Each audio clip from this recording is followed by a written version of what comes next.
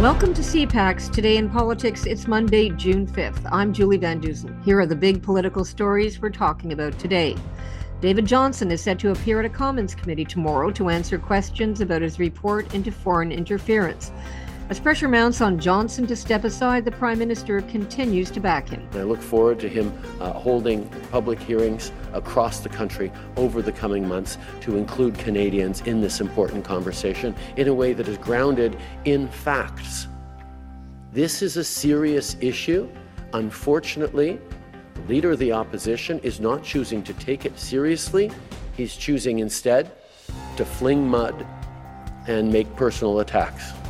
That's not responsible leadership. And the Public Safety Minister reacts to word that serial rapist and killer Paul Bernardo has been moved to a medium security prison in Quebec. He's applied for parole twice and been rejected. But all of a sudden we hear that he was moved, and we've heard this from the union who represents prison workers, and that it was done in secret. So I'm now joined by Rob Russo, political analyst and former bureau chief for CBC Television. Now, Rob, David Johnston is going to appear at this committee tomorrow for 3 hours, and you just wonder what that's going to be like. He will probably want to talk about his report, but these very MPs, these opposition MPs that will be facing him, voted to have him removed from the whole process. So how do you think that's going to go?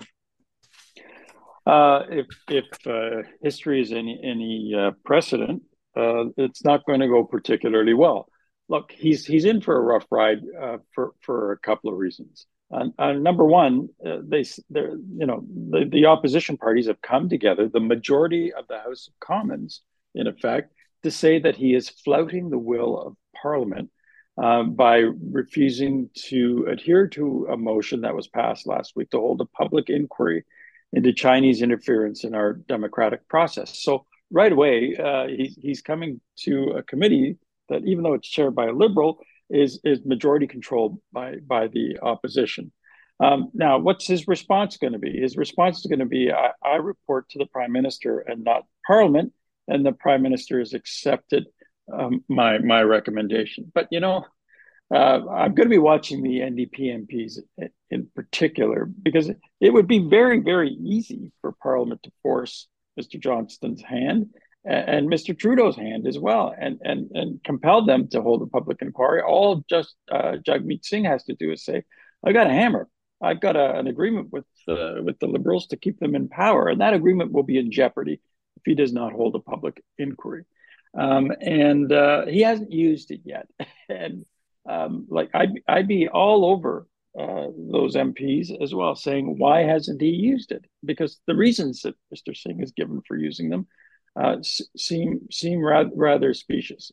In essence, he's saying that he does not want to go ahead and force an election, knowing that it might be interfered with by the Chinese. In other words, their integrity is not guaranteed. But how are you going to get at their integrity if you don't have a public inquiry, is what some of the people are saying. So is this the best vehicle for asking Mr. Johnston's questions? No. They're not a really good committee either, Julie. I think what we've seen is they're not very good at laying down a foundation of deductive questions, starting with the general and then going to the specific and trying to get at specific answers to questions that build on logic and reason. What they do is preen, and they engage in partisan mischief. We don't get a lot of light, and the heat that we get isn't exactly warming the hearts of those of us who believe in the democratic process.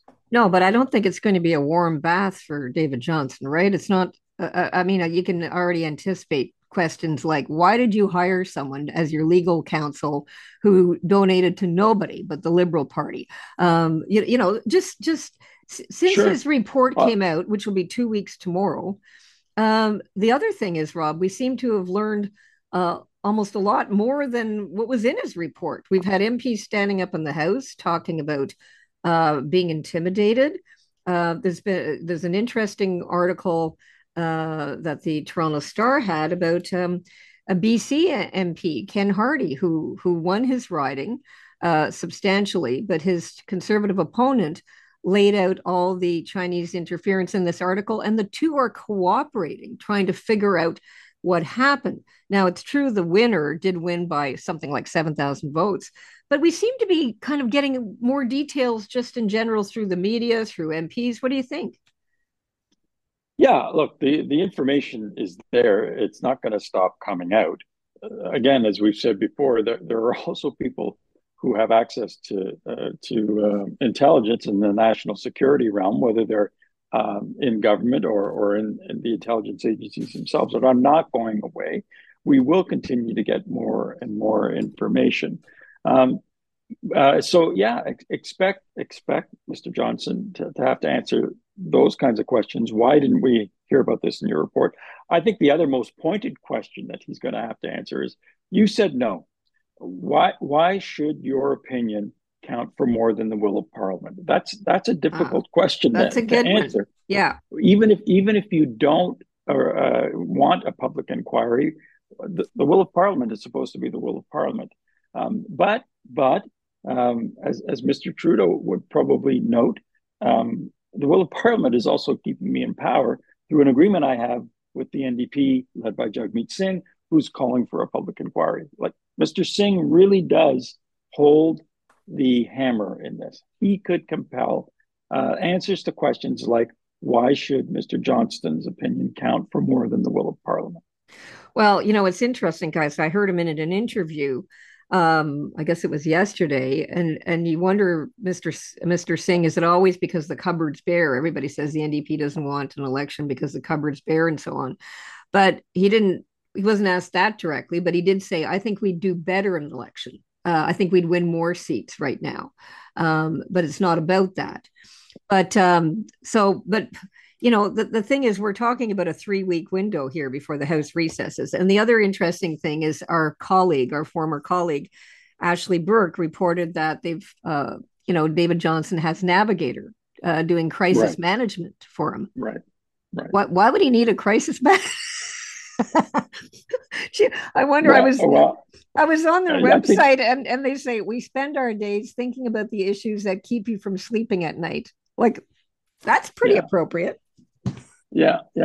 Jamie Watt used to, I think, joke about the fact that he could have a business card printed up saying that when you're really well and truly in hot water. He probably used a different euphemism. Probably used different terminology. Yeah. You call me. So I think that Mr. Johnston knew that he was going to be in some hot water, and I think that you saw their handiwork. I mean, he issued his report a day or two later. He had a column in the Globe Mail, the paper that has been breaking most of these stories, defending his actions. And that's the handiwork of Jamie Watt and Navigator. They're very good at what they do, but in this instance, it clearly isn't enough. You mentioned the 3 weeks until the House runs out. It's clear the government is thinking that's what it's going to do. It's going to get to the end of this session, and hopefully, people will go to the lake and go to the cottage and barbecue all kinds of burned beef and forget about it all. That's going to be a tough one.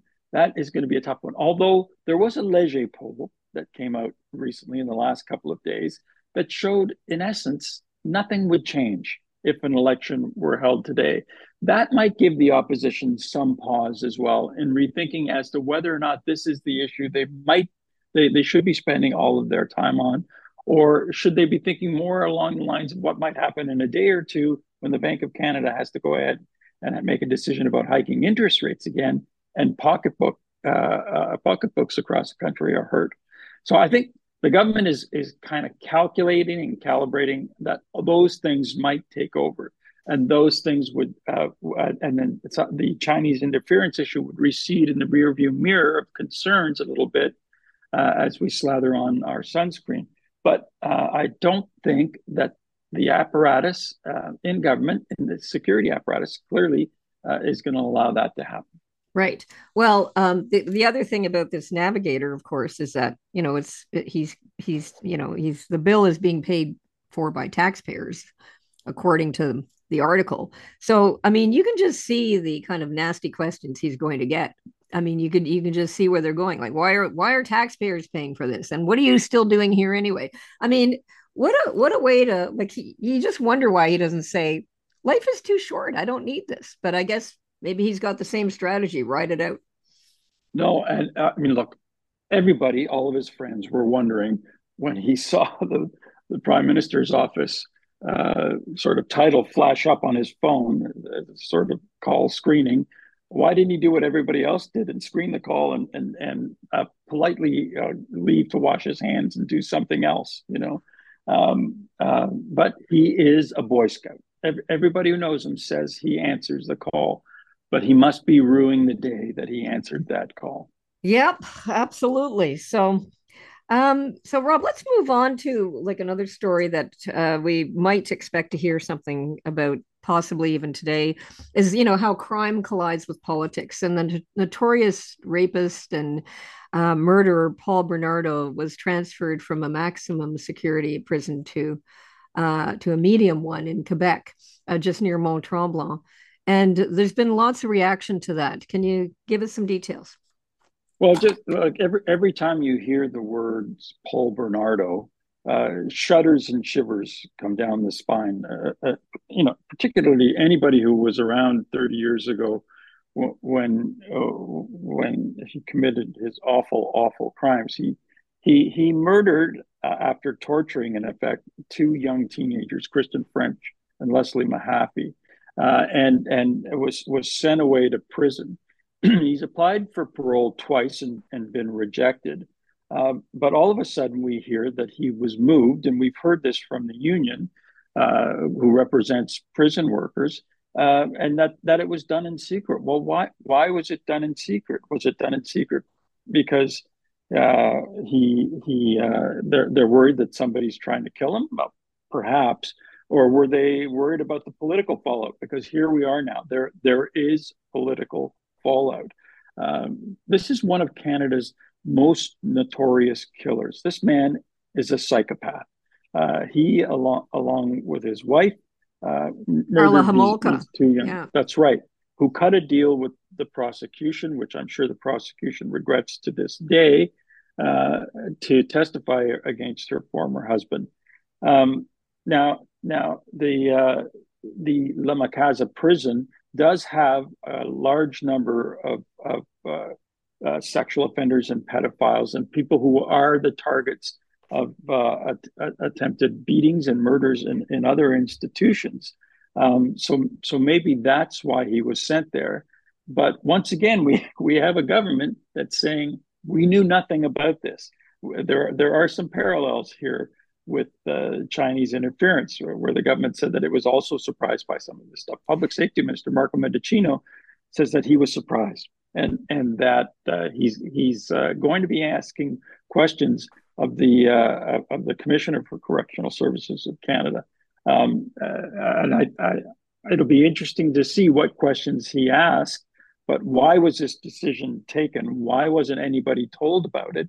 Are a couple of the first questions that I would ask. And I would also want to know, did anybody warn the families, the French and Mahaffey families, that this was going to happen? Because they're tortured themselves every time Bernardo's name is mentioned in public, let alone when they have to write to prison officials when Bernardo applies for parole. He's applied twice and been rejected twice. But there are lots of questions that have to be asked about this, and I'll be interested to hear if Mr. Mendicino has some answers, because he's sure to be asked about it. Yeah, in the comments. And I think his tweet was a preemptive strike, saying, "I'm shocked. I'm about this transfer. It's incomprehensible." And as you said, he plans to bring it up with Commissioner Kelly, the head of Corrections Canada. But Pierre Poilievre was also, very front and center on this, saying, look, I mean, here's another example of how Justin Trudeau doesn't protect victims. And we'd never give a cozy deal to this monster if we were in power. So yeah, I mean, this is his bread and butter. It is, and crime is going to become an issue in the next election. Rates of violent crime have come up since the pandemic, and we all those of us who were around in 2005, 2006, remember that crime became an issue in the middle of that campaign when a young girl was shot while shopping on Yonge Street in Toronto during the Christmas period, and that had a catalytic impact on people. We know that crime is becoming top of mind of more and more voters, particularly women voters, particularly women voters who travel from the suburbs into downtown areas like Toronto and Vancouver, Montreal, who have to take public transit. We've seen an increase in violent crimes on public transit.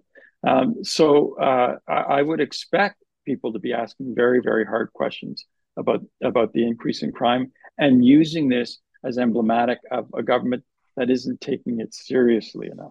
Yes, and I guess we should watch to see if this whole thing is reversed, his transfer to a medium from a maximum and so on. So, okay, Rob, lots to watch for. It was great talking to you this morning.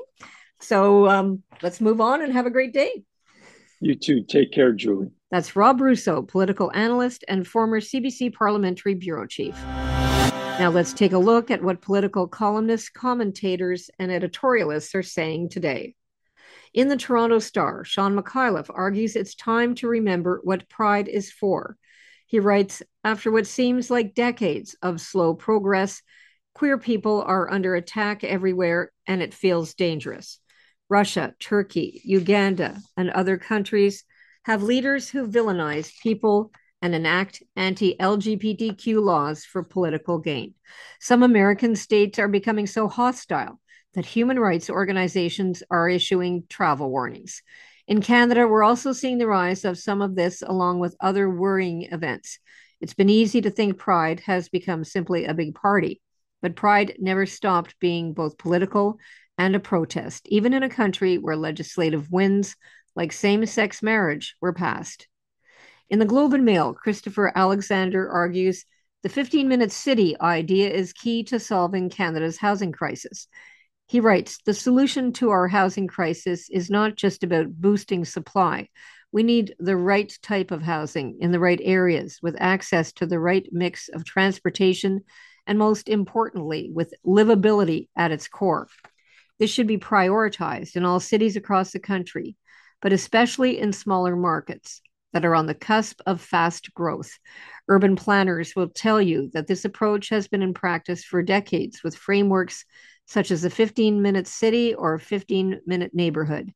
If we want to make strides towards sustainable long-term affordability and livability, we must use existing land more pragmatically and create cities, towns, and neighborhoods that offer a mix of housing types with a vision for quality of life at the forefront. Now, here's what's coming up on today's political agenda. The Prime Minister will provide a wildfire update. He'll be joined by Emergency Preparedness Minister Bill Blair, Natural Resources Minister Jonathan Wilkinson, Minister of Families Karina Gould, Immigration Minister Sean Fraser, Environment Minister Stephen Guilbeault, and the Minister of Northern Affairs Dan Van Dal. Deputy Prime Minister Chrystia Freeland will attend question period. Crown Indigenous Relations Minister Mark Miller will make an infrastructure announcement in Shannonville, Ontario. And in Gatineau, Quebec, Minister for Women Marcy Ian will make an announcement to support a National Indigenous Women's and 2SLGBTQQ1A+ organization. She and Tourism Minister Randy Boissonneau will make an announcement in Ottawa in support of Pride organizations. That's CPAC Today in Politics for Monday, June 5th. Tune into Primetime Politics tonight on CPAC for coverage of all the day's events. I'm Julie Van Dusen. Our podcast returns tomorrow morning. Have a great day.